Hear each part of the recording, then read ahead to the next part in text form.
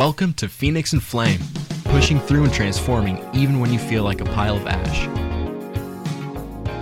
This podcast is not intended for use as psychotherapy.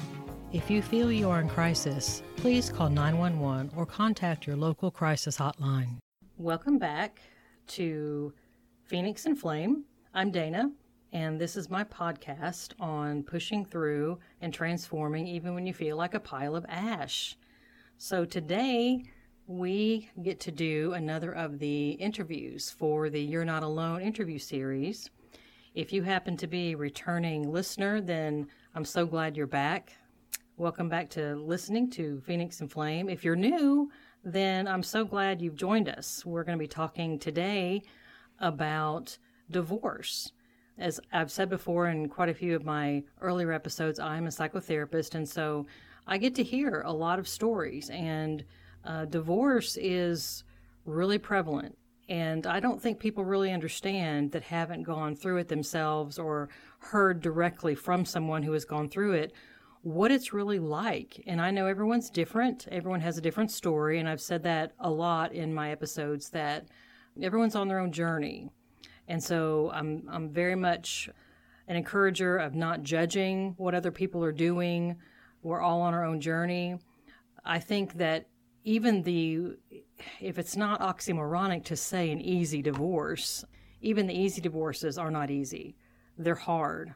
And so I really wanted to do an episode with a guest who has gone through that and has gone through a particularly hard situation with divorce. My guest is Kimberly, and she has come to share her experience and her story on what that was like. It went on for quite some time, and it was difficult. And so I'm going to let Kimberly take the mic and maybe give us sort of like a general overview of sort of what it was like for you going through your journey of divorce. Thank you, Dana, for having me. I appreciate it, and I appreciate this opportunity to share. If I can help even one person that might hear my story, I think that is a blessing to be able to help somebody. Absolutely. And so I'm glad to be here. I will try not to break down. As I was preparing for this, once you asked me to do it, just thinking through it brought back some of the things that I've kind of compartmentalized and put away, because I've moved on and I'm in a good place now. But just bringing it all back out makes me tear up a little bit. So I'll try my best not to lose it and be a blubbering idiot.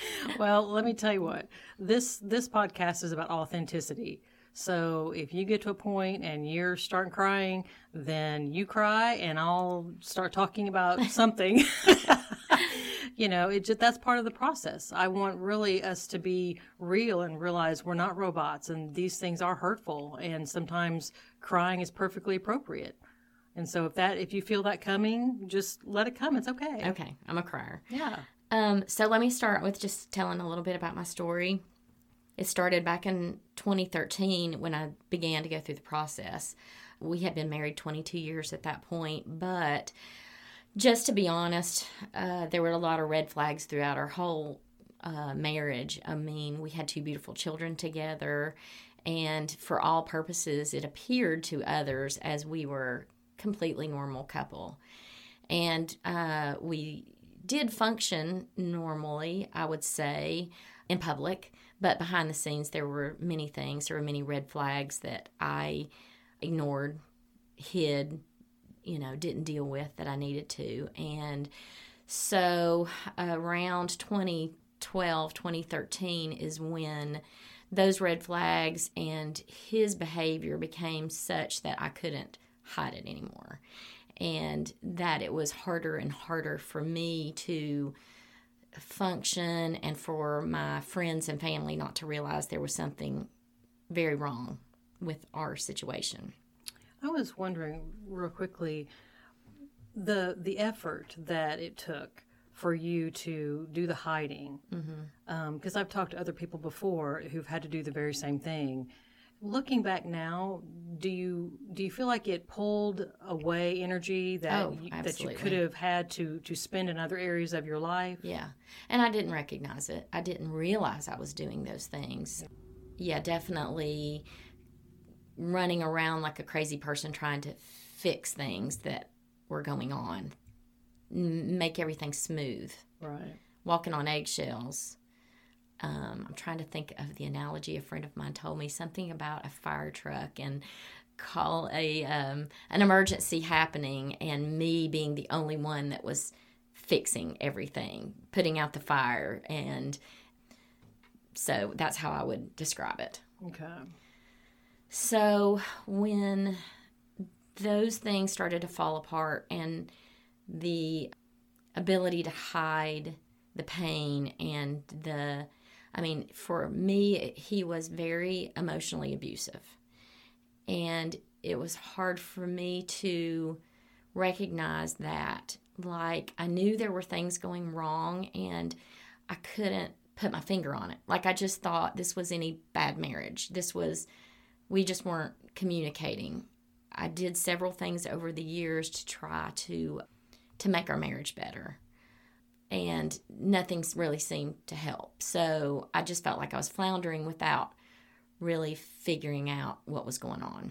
Well, and I wonder, I hear too how a lot of times these things, they seem to start kind of insidiously. Like it's so slow. Yes. And creeps so slowly. It's like the frog in the pot. Exactly. Kind of thing. You know, it's just kind of, you don't realize, and you keep making excuses because that doesn't make sense, right. Or that can't be true. And so you have a family and you have a life and a job and things. I mean, you just keep going, until it reaches that fever pitch, which sometimes is many years later. Yeah, that's exactly how I describe it. Like, I knew that the water was getting warmer all those years, but until I was scalded, I didn't recognize that I've got to get out. This is wrong. And so I guess there were episodes where I couldn't hide it anymore. And my friends and my mother kind of knew that there were things because she had witnessed some of his really horrible abusive outbursts towards me. Okay. And, part of my problem was that, he would get over it in the next couple days and pretend like everything was normal. And then I would just act normal. And so I was enabling it, instead of confronting it. And it went on like that for years until really around 2013 when it became intolerable at that point. Was there a straw that broke the camel's back? I know, was there one thing that just kind of pushed you right over the edge, or was it a series of things, or was it more of just an overall feeling? Was it something somebody said? He became, let me back up and say that I became more aware. Like I said, for years I thought there was something wrong, but I couldn't really put my finger on it. I didn't have a label for it. So as I began to research a little bit more and to be more aware of what was going on and to be less intimidated and more aware that what was happening to me was that he was trying to isolate me and he was controlling. It became very, very controlling and abusive. And so the more aware I became, it gave me more power, and that intimidated him that much more, and it escalated. It began to escalate at that point. As I became more well and aware, it escalated. And I guess that's kind of where, the tipping points began. But, he went so far as to turn off my phone, block all my friends. He would get on Facebook and message people in my behalf. Those kind of were like, okay, this is, It sounds like at that point, it's like you were getting stronger, so he was having to resort to more extreme measures to keep control over you. Correct. But in so doing, he was sort of outing himself. Right. He was exposing his dysfunction to those around you. Yeah, because particularly the phone thing was with friends that we were social with, and they had no idea anything like that was going on with us. So I had to explain it. And then began like not letting me go out socially with friends to a birthday party or something like that. And, I covered it up until finally I just went and started saying, hey, this is what's going on. Yeah. And from that, it began a journey to heal. Seems like that took a lot of courage for you to be able to go to your friends and say, even though your friends, obviously cared about you and loved you and everything, still after so many years of, being that frog in the pot and making excuses, and anybody would in that situation, and getting to that point and then going to the friends and saying, look, this is what's going on, that probably took quite a bit of courage. Absolutely. And it's so embarrassing. Like, I think that was the biggest piece of it, just embarrassment, and then once I decided that I didn't care as much about the embarrassment, then I felt much freer to begin a road of healing. That's a place of power when you get beyond, it's that I don't care about the embarrassment. I don't care about any of that. I'm just, I'm moving forward. Yes. And something that I'm hearing in what you're saying is a lot of it is a boundary issue. It's, it's feeling like you're being held responsible for something that doesn't belong to you. Absolutely. Behavior that doesn't belong to you, thoughts and feelings that don't belong to you. But in these abusive situations and these controlling situations, the victim is made to feel like he or she is responsible for the other person's behavior. Like they have to fix it all and keep it all on the DL and that kind of thing. And it's not your stuff, but it feels like your stuff. Yeah. I would describe it as eggshells, walking on eggshells every day, trying to not break any of the eggs and to keep happiness for him and for my household, for my kids. Mm-hmm. Because if you walked a straight, healthy path, that's going to require cracking some eggshells. Yeah. And in your situation, if you cracked some shells, what would happen? What would that mean? Right. Just, anger for sure. And, facing that. I definitely don't feel like I was brave in the beginning. I didn't want to face that. I wanted to make everything good all the time. Mm-hmm. Yeah. It's hard to face those kinds of emotions. Anger is a very strong emotion, and a lot of people that are very controlling use anger to drive and to control others. Yeah. It's hard to face. A lot of people will do just about anything to not have to deal with someone's anger and what feels like their wrath. And it starts out like emotional, but you're never really sure when it might turn physical. You don't think it will, but then... And plus in marriages, sometimes there's even a sexual abuse component where the wife gets forced into things that she doesn't want to do. And it's all mixed in together. The emotional controlling, the possibility of physical abuse, and then the sexual controlling too. There's almost always a component in that. Yes, and like I said in the beginning, it was very mild. The flame was lower, the heat wasn't up. And then, like I said, as I began to heal and be more aware, that's when those type of things began to surface. Because people have asked me, was it like this for all 22 years? And no, it wasn't. But it definitely would escalate there in the end to where I became physically afraid. I was afraid of him physically. Yelling, I had to hide up behind doors. He would bang on doors. Never hit me, but spit in my face. For sure, it was going in that direction of physical. Mm-hmm. Anything you want to share at all about thoughts and feelings about the impact on the kids? Oh, heavens. Because I hear a lot of, and I'm in conversations with people a lot about that kind of thing and the feelings that the victim later carries because of that. Well, it's definitely, I think there's such a conflict about what's the best thing to do. Is it better to stay or go? Yeah. And as a Christian woman, I was very conflicted about just leaving, period. Mm-hmm. And I think that was really the biggest thing that held me back for years is my Christian belief of divorce. Okay.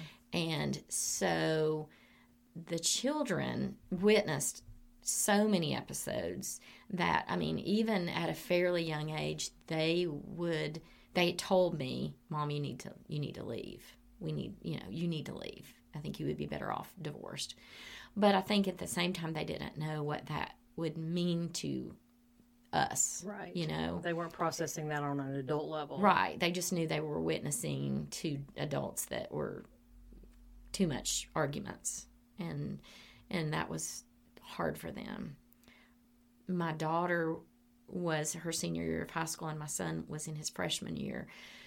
So even though they're older, it was very traumatic, I'm sure. And I see a lot of it in hindsight because I felt like they were more okay than they probably were. Mm.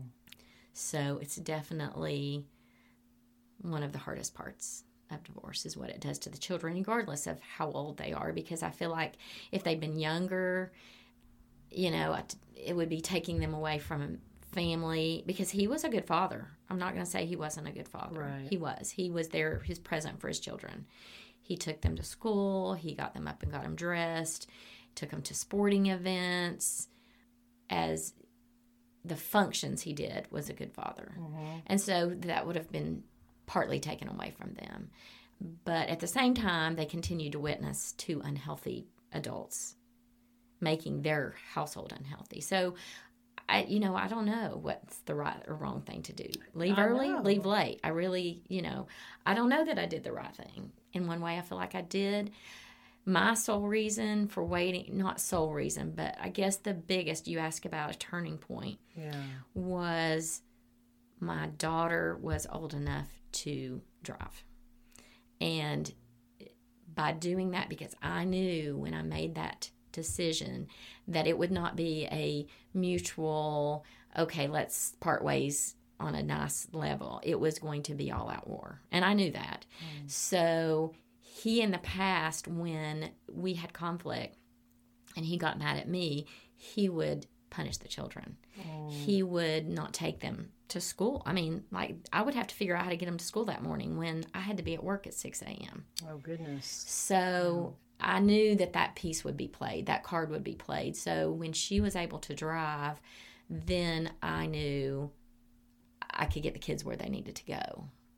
That's a lot to process, I mean, and rarely are these cases or in individuals, there's nobody that's all black and all white. Mm-hmm. There's a mixture. And then when you have someone, it sounds as if, he was quite manipulative and not being beyond using the kids. Sure. In the manipulation. And this is not particularly uncommon either. And it's very, very frustrating for the wife and the mother. Yeah, it's damaging because I think at that point it would be so easy to give in. Mm-hmm. And thereby enabling it much further. And for a woman who doesn't have the means to either support herself or the ability to get the kids where they needed to go, I can see it all crumbling, and then you would just cave in. And I feel like, I probably would have. Mm-hmm. That's a big deal. Yeah. The financial piece, mm-hmm. and a lot of moms end up staying, exactly like you're saying, in situations much, much longer than, would be healthy for her, because it's like she doesn't know. She has children that she's trying to take care of, and she cannot financially do all of that mm-hmm. on her own. Maybe she has limited support, and knowing that the abuser is going to just continue, that it's not going to make it easy. And so she feels like she has limited choices. Right. And I truly have a heart for those people. Even a very wealthy couple, if she didn't have her own job, she could be completely cut off. And I think that would be, that wasn't my circumstance, but I think about that, and I would have a heart for those people. Yeah. Yeah, when you have someone who's behaving in an abusive way and very controlling, mm-hmm. then they, typically go right after the money source. Absolutely. Because you can control a lot with that. That's right. I was kind of wondering, when you're going through all this, and I know, some people, the divorce itself, trying to, because some people when they start, because you mentioned a few minutes ago that you knew it was going to be all out war. some people, when they start the divorce process, it goes fairly well as something like that can go, and then other times not so much. What was the most frustrating thing for you as you started and you made that, you jumped off the bridge, so to say, you made that initial jump to do something that you had previously been so scared to do for so long? What was the most frustrating thing for you as you were trying to navigate these waters of divorce, the divorce proceedings? Well, geez, there's no way to narrow that down to one thing being frustrating, but I mean, mine was maybe unique, maybe not, I don't know, but just in the beginning, even, I know there are wedding planners. I wish there was a divorce planner, someone that would help you. There's a job out there for somebody, I'm telling you. Sounds like a good one. Yeah, because I think this opportunity is for this to listen on this podcast is wonderful. It's a blessing because podcasts were not so popular back then. No. And I was afraid to buy a book, to research on what I needed to do. I mean, even just wrapping my head around emotionally what I was doing, but the financial aspect, do this, do that, stop this account, all of that was a big learning curve that I was trying to do. And that whole thing it just is difficult to even process. But I mean, you have to find an attorney. You have to figure out who to trust. Just asking friends about, and a lot of people don't want to share if they've gone through a divorce. You don't want to look it up on the internet because that might be seen. So by him. Okay. So right. you like watching stuff that you were doing, Absolutely. like checking on you. Sure.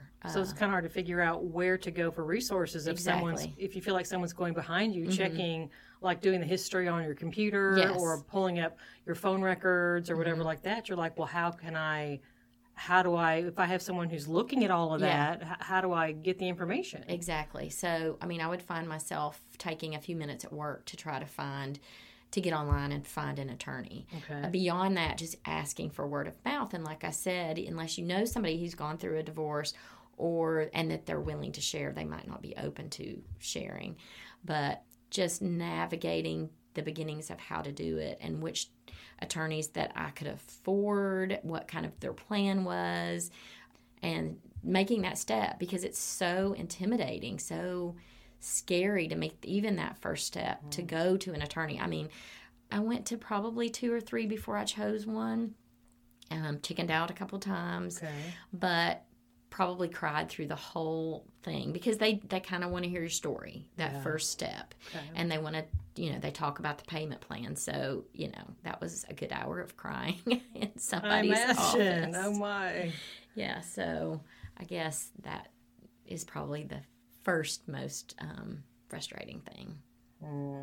So once you started that process, what are some pitfalls and frustrations that you had to deal with as you started down that journey when you actually made the choice to get a divorce, which it took a while to arrive at that, like you explained earlier.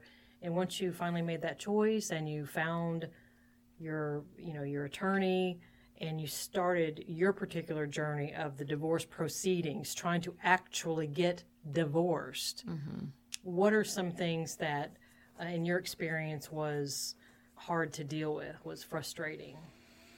Well, I would hope that in most circumstances when the divorce, you decide that you would part ways and move out. That was not going to happen for us. He refused to leave, and my attorney suggested that I not leave because I needed to be there for the children. So we were both trying to live in a house together. Oh my.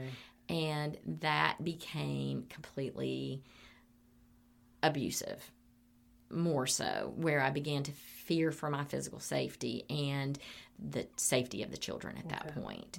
Because he was threatening that the children would be taken from me from children's services, for me taking my son to the mall, crazy stuff. And so I began to really fear for them and for myself. Because it sounds like he was losing control, so he was really going to some extreme measures to regain that. Right. So we filed an order of protection. So then he was forced to move out. And so that was probably, other than my father passing away, the most difficult day of my life was the day that he was forced to move out. And that was completely traumatizing. Now, the kids were not there and didn't see that, but completely traumatizing. Oh, my. Yeah. What did you find that was encouraging or helpful to you during all of this? It sounds like it was so arduous and frustrating, and like at every turn there was just something that was thrown in your path that was obstructing you, and you're trying to get through this dense forest. What were some things that you can remember that were encouraging to you, that were helpful? Oh, well, there was a lot. I mean, first step for me was to, like I said in the beginning, admitting and letting my friends in to that dark place to know what I was really dealing with. And I think that's step number one, is to stop hiding and being honest. Okay. Because then it opens doors to people to help you. Yeah. And then once I did that, I began to, I think, you mentioned the word courageous. I don't know if I would describe it, but it does take courage to reach out. And so step number one for me was to reach out beyond my friends to the church. And so, again, if finances are unlimited, you can, go to a therapist, go to a counselor. I needed for it not to cost a lot of money. So I reached out to the church, and fortunately I'm a member of a church that has a lot of resources and classes and a therapist there that would see me. Yeah, that's wonderful. So I reached out to her, and she began to see me. And then she asked me or suggested that I go to a class that she had at Church for Women, and described it. And fortunately, it was getting ready to start in a week or so. And it was about codependency. Because I think for me, recognizing that it wasn't all about him, that it was about me, my decisions, my part of that. And that was eye-opening for me to see, you've been in this marriage for 22 years, so you've been a participant in some of the bad decisions and allowing those things to happen to you, and how I communicated. And so anyway, it was like a semester-long class there at church, like January to April or May. Okay. And so opening up, hearing those other women's stories, and learning about myself and forgiveness and all of those pieces. That was probably the turning point for me to be able to begin to heal. Sounds like you were able to find a place that was not judgmental, that you felt that you could be yourself, that you could be authentically you, and you could express your feelings and explain your situation without feeling, because you're with other people who were going through something similar, and that you felt like you were understood and not judged. And when we're not judged, then we don't have to be defensive, and we can let our guard down, and we can be totally honest. We could just let it all pour out and really receive that healing. For sure. Like, I guess a lot of people think that everybody in the church, and probably I did too, are perfect, and that they would judge me. And like, I remember one time he got angry with us at church and left us at church.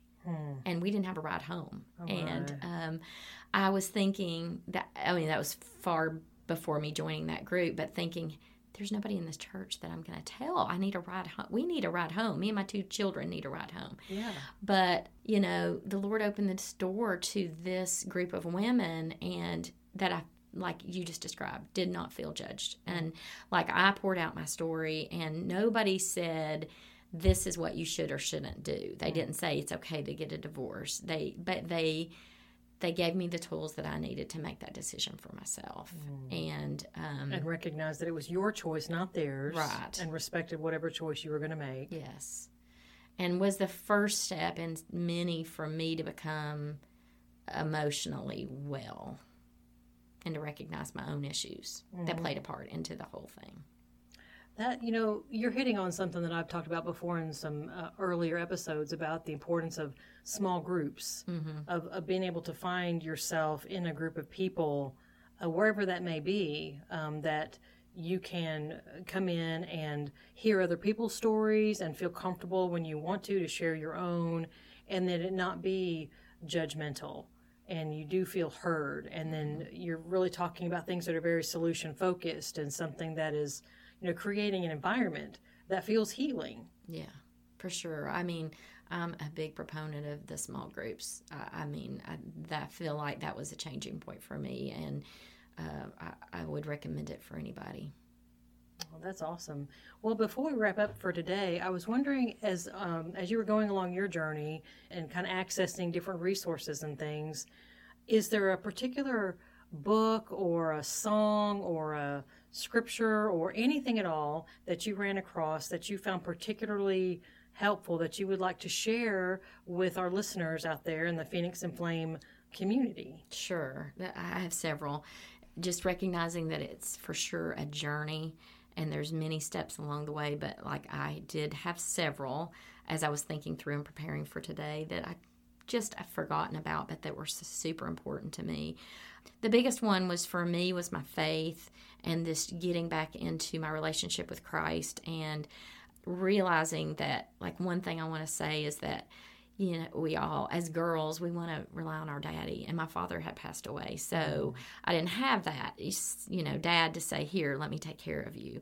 But recognizing that I did have a heavenly Father, and just tapping into that. But there was a couple verses, and if you don't mind me sharing, I'll read both of those. Yeah. So the first one was Philippians 4:6. Be anxious for nothing, but in everything by prayer and supplication with thanksgiving, let your requests be made known to God. And the second one. And before you go on to the second one, I'd like to add verse 7 on that, the Philippians chapter 4, verse 6. The rest of that goes, and the peace of God, which transcends all understanding, will guard your hearts and your minds in Christ Jesus. Yes. And I like the way it separates out your heart from your mind, because we know that's different. That's and awesome. Then the second one was Isaiah 43, 1-2. When you pass through waters, I will be with you, and through rivers, they shall not overwhelm you. When you walk through fire, you shall not be burned, and the flame shall not consume you. Because that one was really spoke to me, because there were times when I felt like I was going to drown or just catch on fire. And there was one night, I have told my friends, that I remember distinctly just being so anxious and overwhelmed that if I could describe it, I felt like the only thing that would make sense to me at that moment was just to take all my clothes off and run through the neighborhood completely naked. And maybe I would feel better. I mean, obviously I didn't do thank goodness, but just that overwhelming anxious. And so I put these and several other scriptures on note cards, and basically just tried to, I would describe it as brainwash myself by reading them every day and knowing that I had a source of comfort and a greater purpose. And so I would read those every morning as I got ready for work. I have recently taken them to work and put them in my office to help me deal with COVID, but those were very, very healing for me. And then journaling. I journaled almost every day, and so that helped me get my thoughts together. And what's so nice about that is now I can look back on it and see that the journey that has God taken me from today going back. And so that was helpful. Exercise, I think you can escape either in destructive ways, or you can to escape in things that make you feel better physically. Right. So exercise, I walked almost every night. I would put my earphones in. I walked with friends some, and we would talk, but it was healing for me to be by myself and put my earbuds in and walk and listen to music. And as far as music, I would try to transcend into something that of a time when I was carefree. So 80s music, Prince. Gotta love the 80s, yes. Right? Yeah, Prince spoke to me. So Prince helped me through my divorce.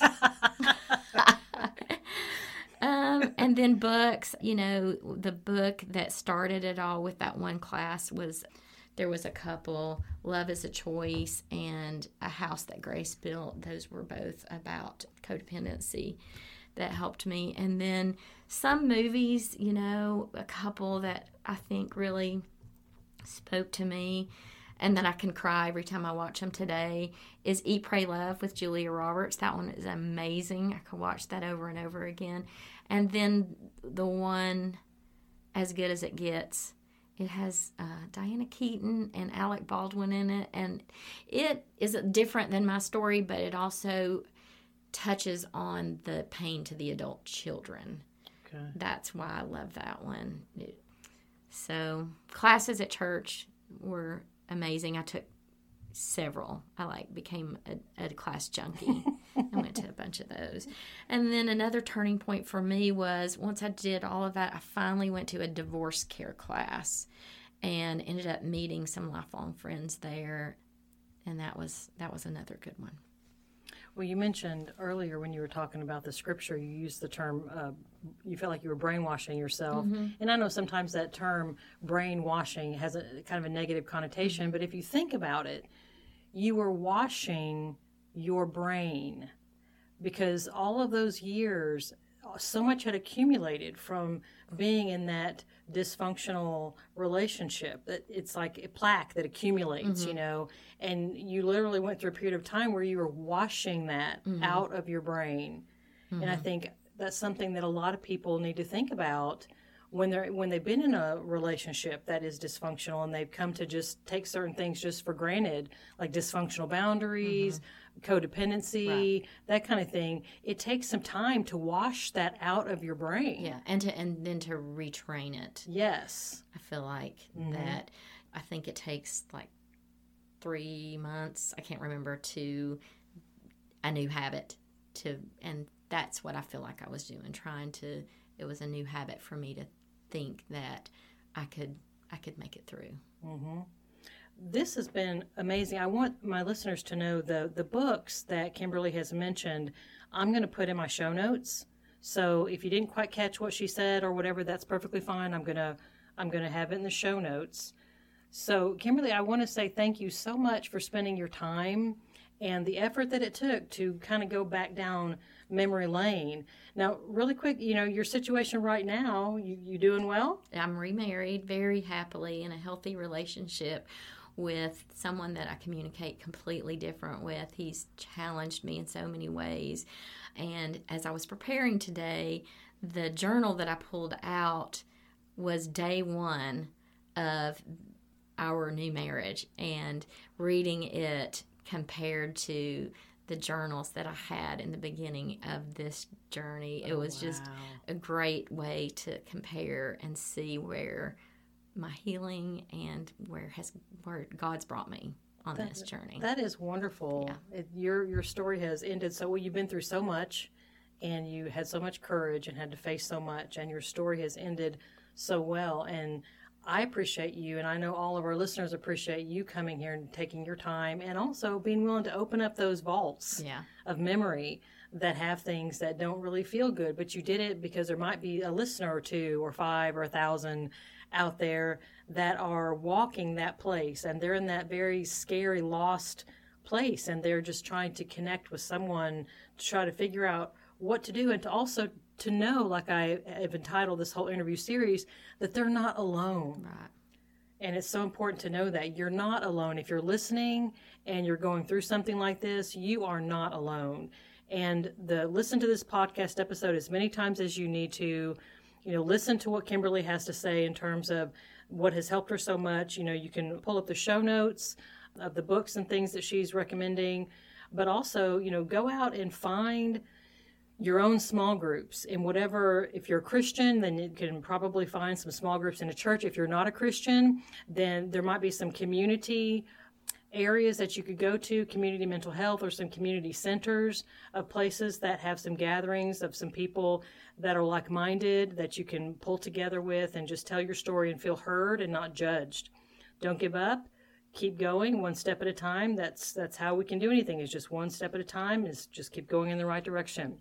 So before we wrap up, if anything in this episode has been helpful to you, then I would really appreciate you putting it on your social media platforms, Facebook, Instagram, Twitter, whatever you prefer, whatever it is that you use, putting it out there, communicating it to other people. I hope you have a wonderful rest of your day. And this is Dana on Phoenix in Flame.